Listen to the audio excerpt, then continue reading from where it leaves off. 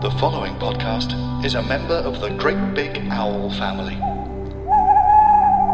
Do you sing a jingle? I don't sing a jingle. I wish I had a jingle. Maybe I should have a jingle. I think you should have a jingle. That'd be fun. Lin, lin, lin. Mad women in the attic. Done. That's it. And that is the podcast introduced.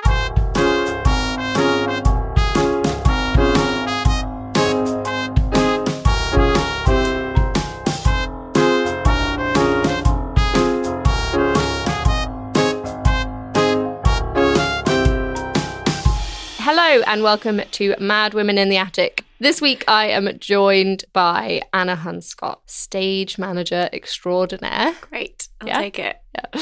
We're going to delve into the ridiculous things said to her by lovers, colleagues, and just about anyone with a smidge of prejudice. Anna, thanks for being here. Pleasure. Thanks for having me. So, talk to me. Is there a sort of first time that you really can remember being made to feel a bit crazy or a bit mental? Well, I was thinking long and hard about this. Because I think my first sort of awareness of the word crazy being used to label someone else was with laugh, laugh, laugh, ha, ha, ha. My dad calling my mum crazy. Ooh. And being like... We've gone straight in with it, guys.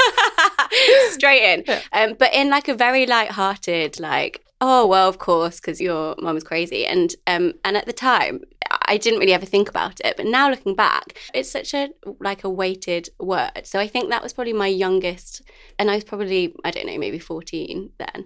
And so then when anyone ever would use that word with me, I immediately associated that sort of situation with my mum and her level of craziness in air brackets. And in terms of like people actually calling me crazy, I think I've been relatively lucky in that I don't have stand out examples of someone actually calling me crazy, but I have a zillion tiny little like chips away. Yes. Especially with work, I would say. I think that is something quite interesting in our industry. Yes.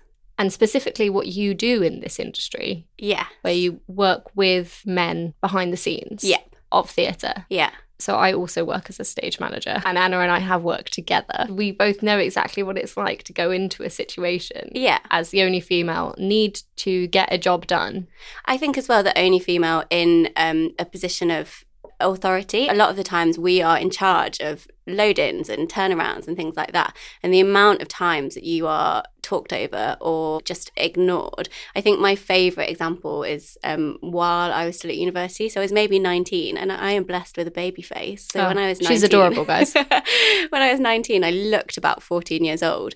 And I was still, you know, I didn't have the confidence and I didn't have the voice to sort of argue against this. But we went and put a show into an old steelworks factory in Sheffield, where I went to university. And the guy that ran the factory, he was like a steelworker, Sheffield man.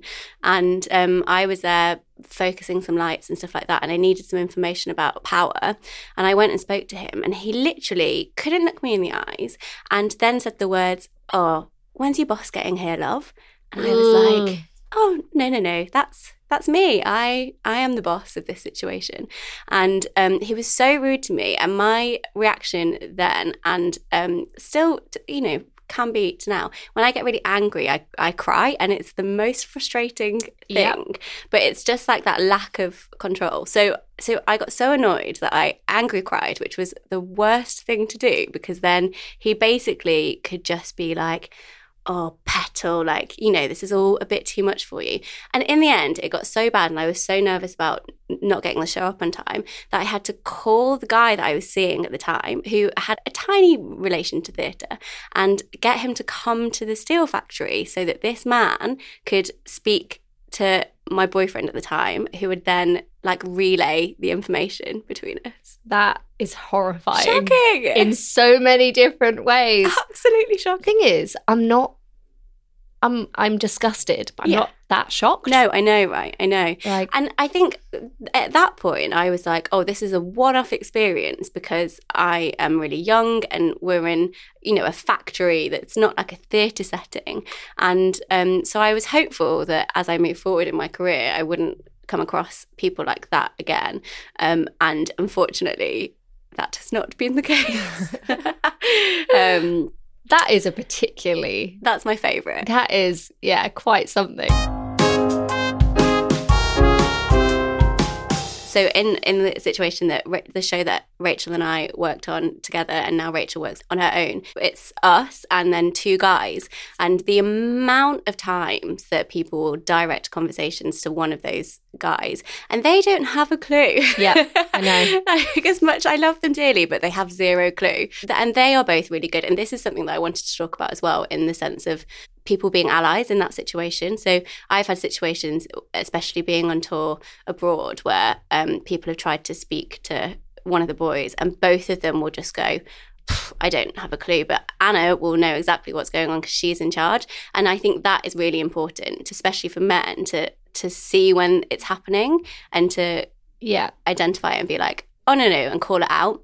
I completely agree. And that has been really nice, particularly on this show. I was talking to my housemates about, I was sort of gathering stories that I could bring to this. And Cassie, my housemate, works in lighting and TV, which is a real male-orientated industry. And often she's the only female in the lighting industry on whatever show she's doing. And she says that she has it again and again and again, that people will ignore what she's suggesting and rig bits of kit incorrectly. And she'll be there going, I really think that we should be doing it like this and this. And then it'll get to the end and someone will go, oh, wait, we should have done it like that. And she said it used to be really frustrating, but now more and more, when that happens, it still happens. So they still get to the point where they realise they've done it wrong. And then someone will go, oh yeah, Cassie said we should have done it like that. And she was saying it in the sense of being like, that's quite gratifying that people are like, oh yeah, Cassie did say that and we all ignored her and now we've got to do this again. But I was like, surely what would be more rewarding was that they just listened to you in the first place. Yeah, that person that's then on your side at the end when it's gone wrong, if they could just say something at the time. Right at the time. But people feel like it's hard to go out on a limb. Yeah. Especially packs of men, dare I say, working together.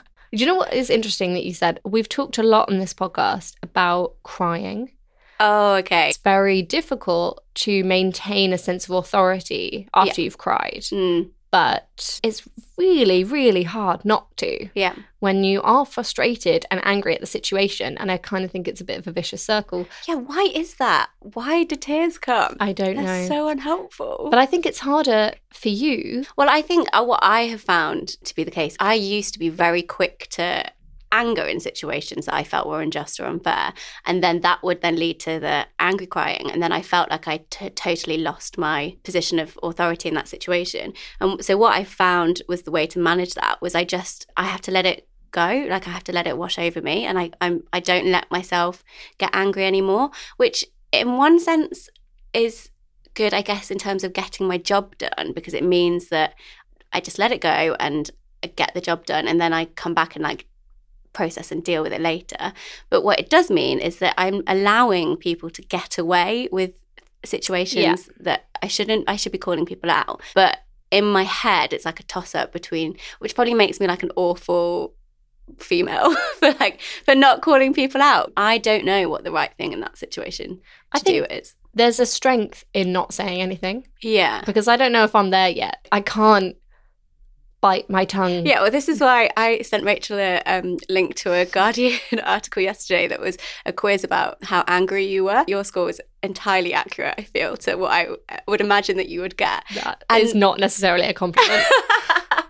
I say it from a place of love because I am exactly the same. Rachel and I both got results that said that we should seek professional help. Professional help. Yes. So it was basically, you added it up as you went along and it was a score out of 3. And it was stuff like, how angry do you get if you feel like someone has done something personally to you that is unjust? Yeah. Or if you see somebody driving like a twat. Yeah. And I get quite angry. Quite in those. fairly. I mean, they're very frustrating. The real Anna needs to seek professional help for her rage issues, but professional Anna has managed to maintain this calm exterior, which has been an effort, definitely. I bet, but also important professionally because once you've got these kind of crazy mad psycho labels, yes, it's hard. And there's this thing about you're only ever as good as your last job. The second that you get tarred with one of those labels, it's impossibly hard to get rid of it, which is, I think, why so many people struggle through situations that they really needed to ask for help in, and they do paper over the cracks so much because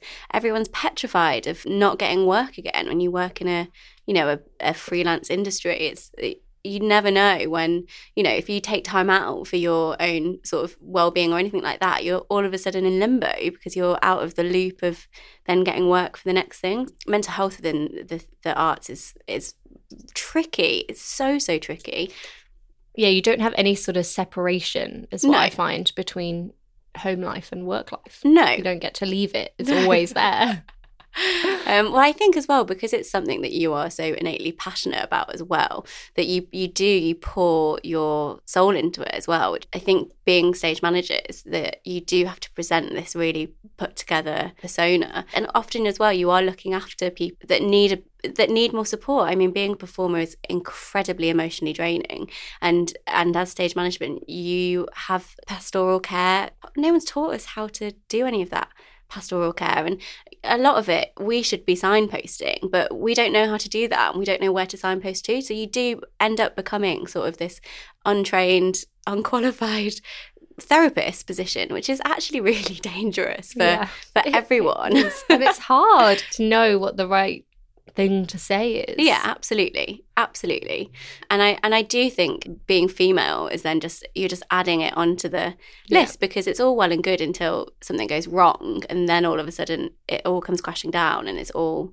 your fault. So I think you have to protect yourself in situations like that and like flag it to the right people. I'm again much better at that now, but there was definitely a time when I was sort of just starting out that I would just take it all on board and let it affect me personally as well, and then not share it with producers, because you feel like a sense of loyalty to people that are confiding in you as well, but actually you have to be able to strike the balance and remember it's a job. Yeah, remember it's just a job. Do you find, because you're a woman, people assume that you're a good listener, that you're sensitive in that respect? Yes, I think so, definitely. I think I have an awful memory, so people confide in me and then I forget what has happened, which is just shocking. But I do think that is, you're seen as like this sort of nurturing caregiver, mother hen type person. I absolutely can play into that, but that isn't, I'd say, my natural standpoint. Like I can be quite sort of firm and brutal. Yeah, I was skirting around using that word, but I'm glad you went straight into it. 100%. Which doesn't really fit in with the nurturing caregiver mode. So I feel like it's a hat that I wear occasionally, because you have to play into it sometimes, right? Yeah, you do. I think I struggle to do that with men more than I do with women. Yes. I can be very nurturing to other women. Yeah. But with male performers, sometimes all I've got is sarcasm. Yeah.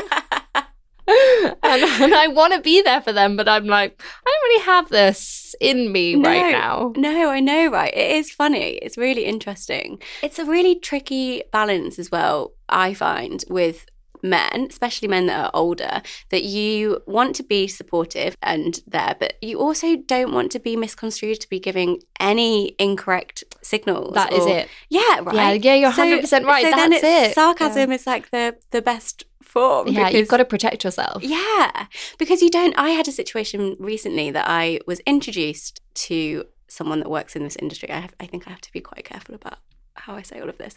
I was introduced to someone through friend of a friend, and it was a social situation, and I was like, put my best foot forward, because there was a chance that there might be a work relationship at some point in the future. Yeah. So I was Anna A game, like very friendly, chat, lovely. And then a couple of weeks later, the friends that had introduced us got in touch to say, oh, this person's asked for your number.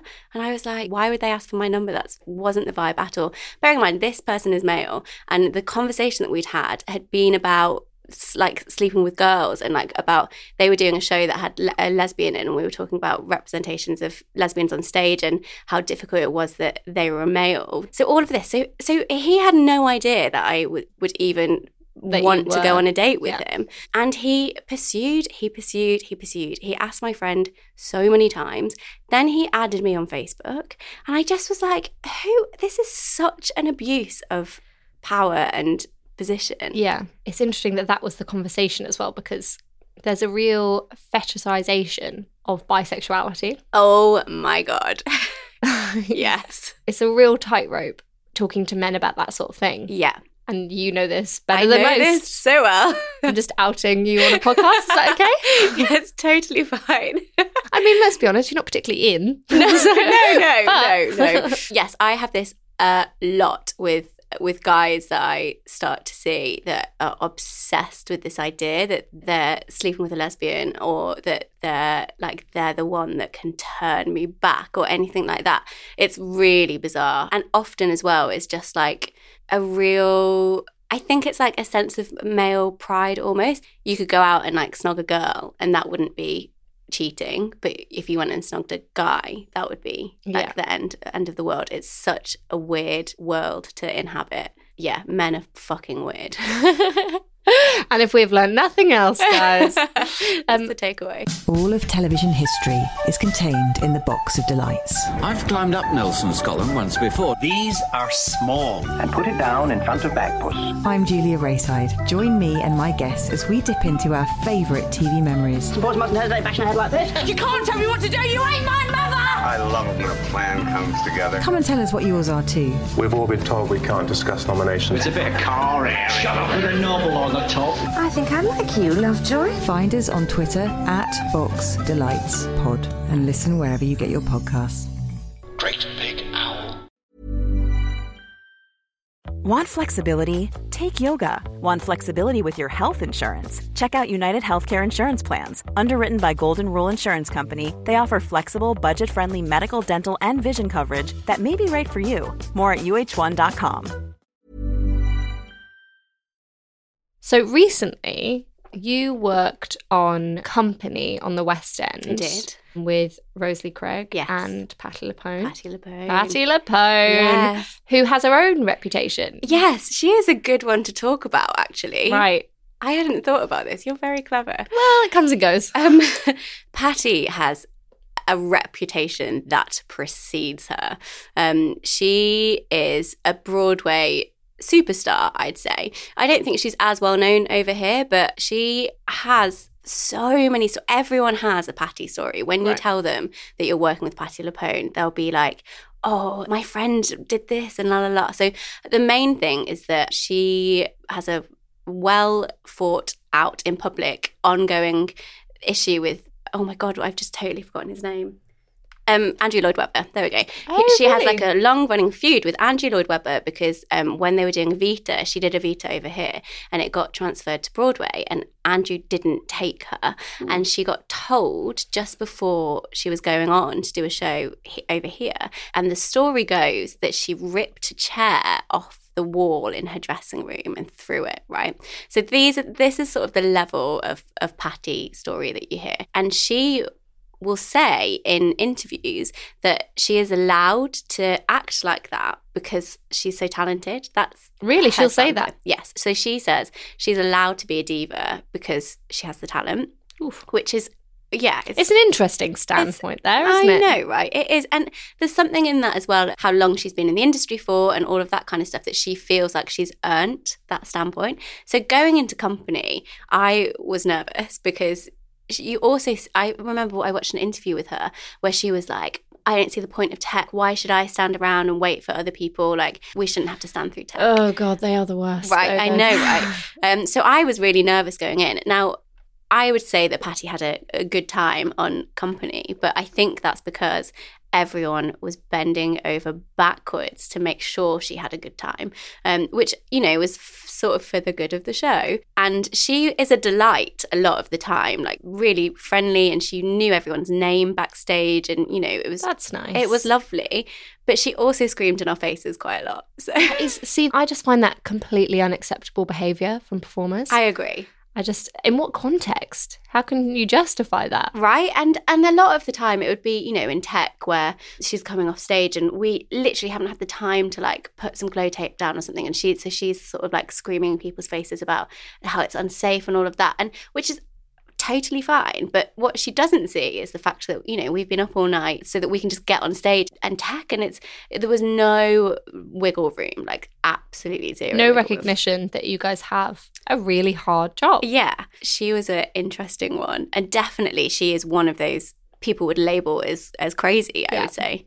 And I think they do it it's quite damaging, but it's also, they do it in quite a fun, flippant way. I think there's something very industry chic. Yes. In that commentary, yes. you know? Yes. This is when I wanted to bring in the thing with females in the industry, especially women in lead roles who get flagged as crazy or anything like that. There was a really well publicised thing with Sheridan Smith last year, who was in Funny Girl, and there was like absolute chaos around it because lots of times she would come on and appear drunk. They had to cancel a show like 15 minutes in one day, and the curtain came down and they were told that it was technical difficulties, but everyone in the audience was tweeting about how drunk Sheridan was and all of this. There's a famous thing about how apparently she threw a bottle of champagne at the producer's head one night and all of this, and in the end she left and the understudy stepped up.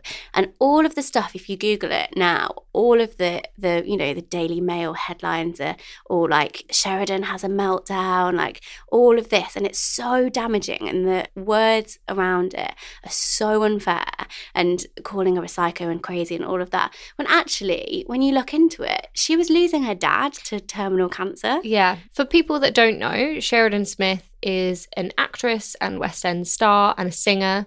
She was Smithy's sister in Gavin and Stacey, and was in Legally Blonde, and has just had incredible roles and is sort of seen as one of the big stars of the West End. She is spectacular, and I looked this up, and all of the stuff around it, all of the ones that weren't interviews with her, were calling her mental and psycho. And then Graham Norton did that horrible joke at the BAFTAs about we're all going to have a few glasses of technical difficulties. And there was that awful, I watched the clip of it, cringy moment where like everybody laughed apart from the people surrounding her who didn't know if it was okay to laugh or not. And she tried to smile, and it was just sad.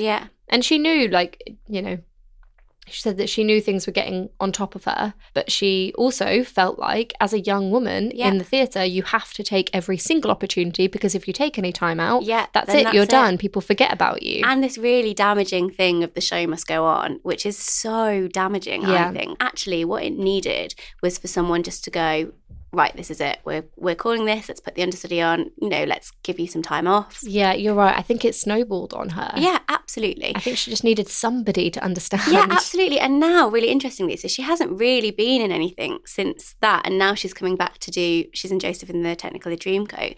And it's so interesting hearing people talk. And, you know, I get a lot of sort of industry chatter, but everyone's making a joke about it. Everyone's like, oh, Sheridan, you wouldn't, you know, you'd be really nervous about having her in your cast. I feel like everyone is watching her to see if she'll slip up again, which is just really sad, actually. Really sad. And it was sort of the same thing with Saran Jones leaving Frozen as well. So Saran Jones, again, incredible actress who was sort of shot to fame with Dr. Foster in 2015, and then off the back of that had another TV show that I can't remember the name of, but then got the lead in Frozen, which was basically about paedophilia. It was really dark, and she left halfway through the show. And again, it was that thing of people being like, oh, she's had a meltdown, she can't deal with it. And she actually, in the interviews she did, or, you know, anything surrounding that, did say the subject matter is really dark and I can't really cope with it. But again, it was that situation of someone having to get to the point of breaking before they could seek help. Yeah, that is sad. I didn't know that. Where was Frozen on? When was it on? It was last year or the year before. I think it was on at the Haymarket. I might have been wrong, but it was a dark show and a really dark subject matter. And she basically passed out in the middle of the show. Oh my goodness. Backstage, because it was just too much, and it had got to the point where she was having massive anxiety attacks. There's just not enough importance placed on the mental well-being. No, it's a real issue, I'd say, within the arts in general. I'm going to ask a personal question. Watch out, guys. Relationship-wise, you mentioned Dr. Foster and the sort of terrible gaslighting that goes on within that before she goes on to seek these very complex and brutal revenges on the so much. Has there ever been anything like that for you?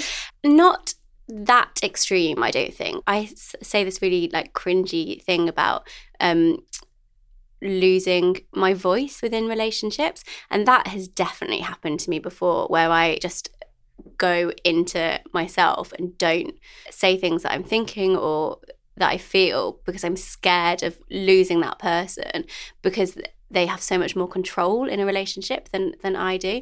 And I think that is really damaging. Yeah, that is. And I think, well, that's one of the main things about the labelling of women as emotional or crazy or anything like that is as a way to silence them. Relationships are about power, about who has the voice. Absolutely.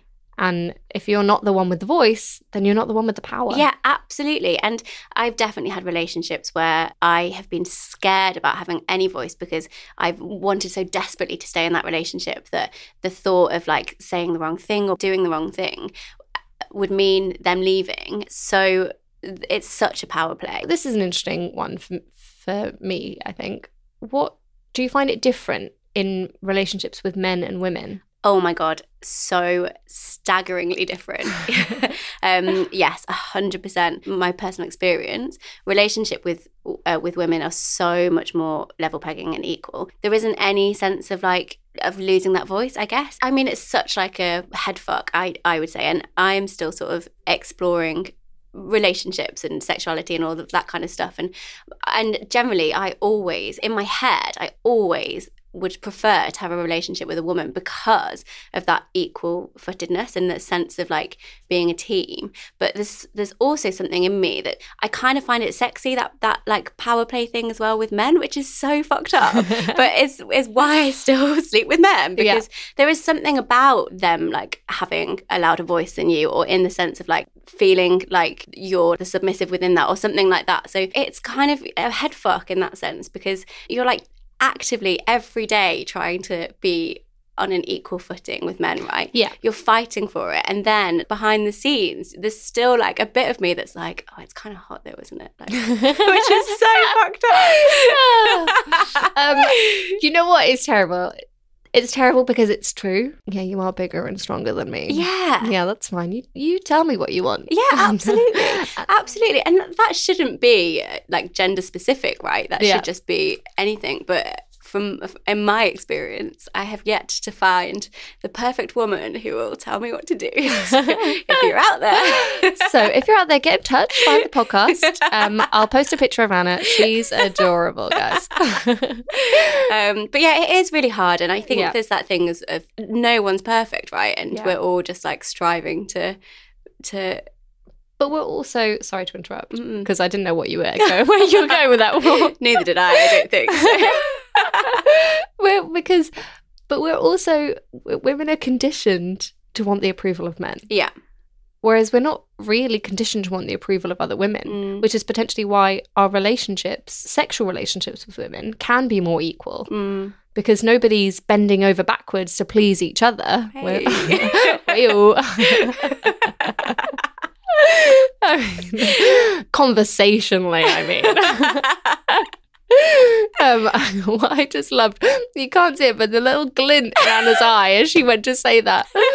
I just got excited because we've managed to turn this from like a really great podcast into a sex podcast, which of course was always going to be the way. It was just always going to be. But I think that is the thing, is again with my housemate saying that at work people are going, oh no, yeah, Cassie did say that. It is like we're showing signs of improvement, and that's all that we can hope for, right? Is in sense, obviously we can hope for it to be 100% equal, but I mean like on a daily basis, like all we can hope is that more and more people will recognise that in those situations where women are getting put down or talked over, is other people going, no, hang on a minute, like that. You listen, like you just need to listen. Yeah. So I think we just have to hope that becomes the norm, and eventually something will change. Yeah. I think that is an excellent stopping point. Yeah. I feel like I've just fixed the world. Thank you so much for being here, Thanks Anna for Hunscott. having me. Bye, guys.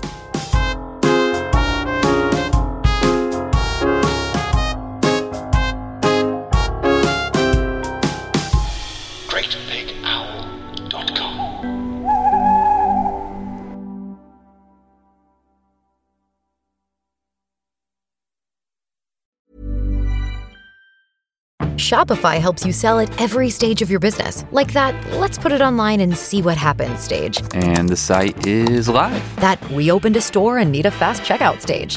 Thanks. You're all set. That count it up and ship it around the globe stage. This one's going to Thailand. And that, wait, did we just hit 1 million orders stage? Whatever your stage, businesses that grow with Shopify. Sign up for your $1 a month trial at shopify.com/listen.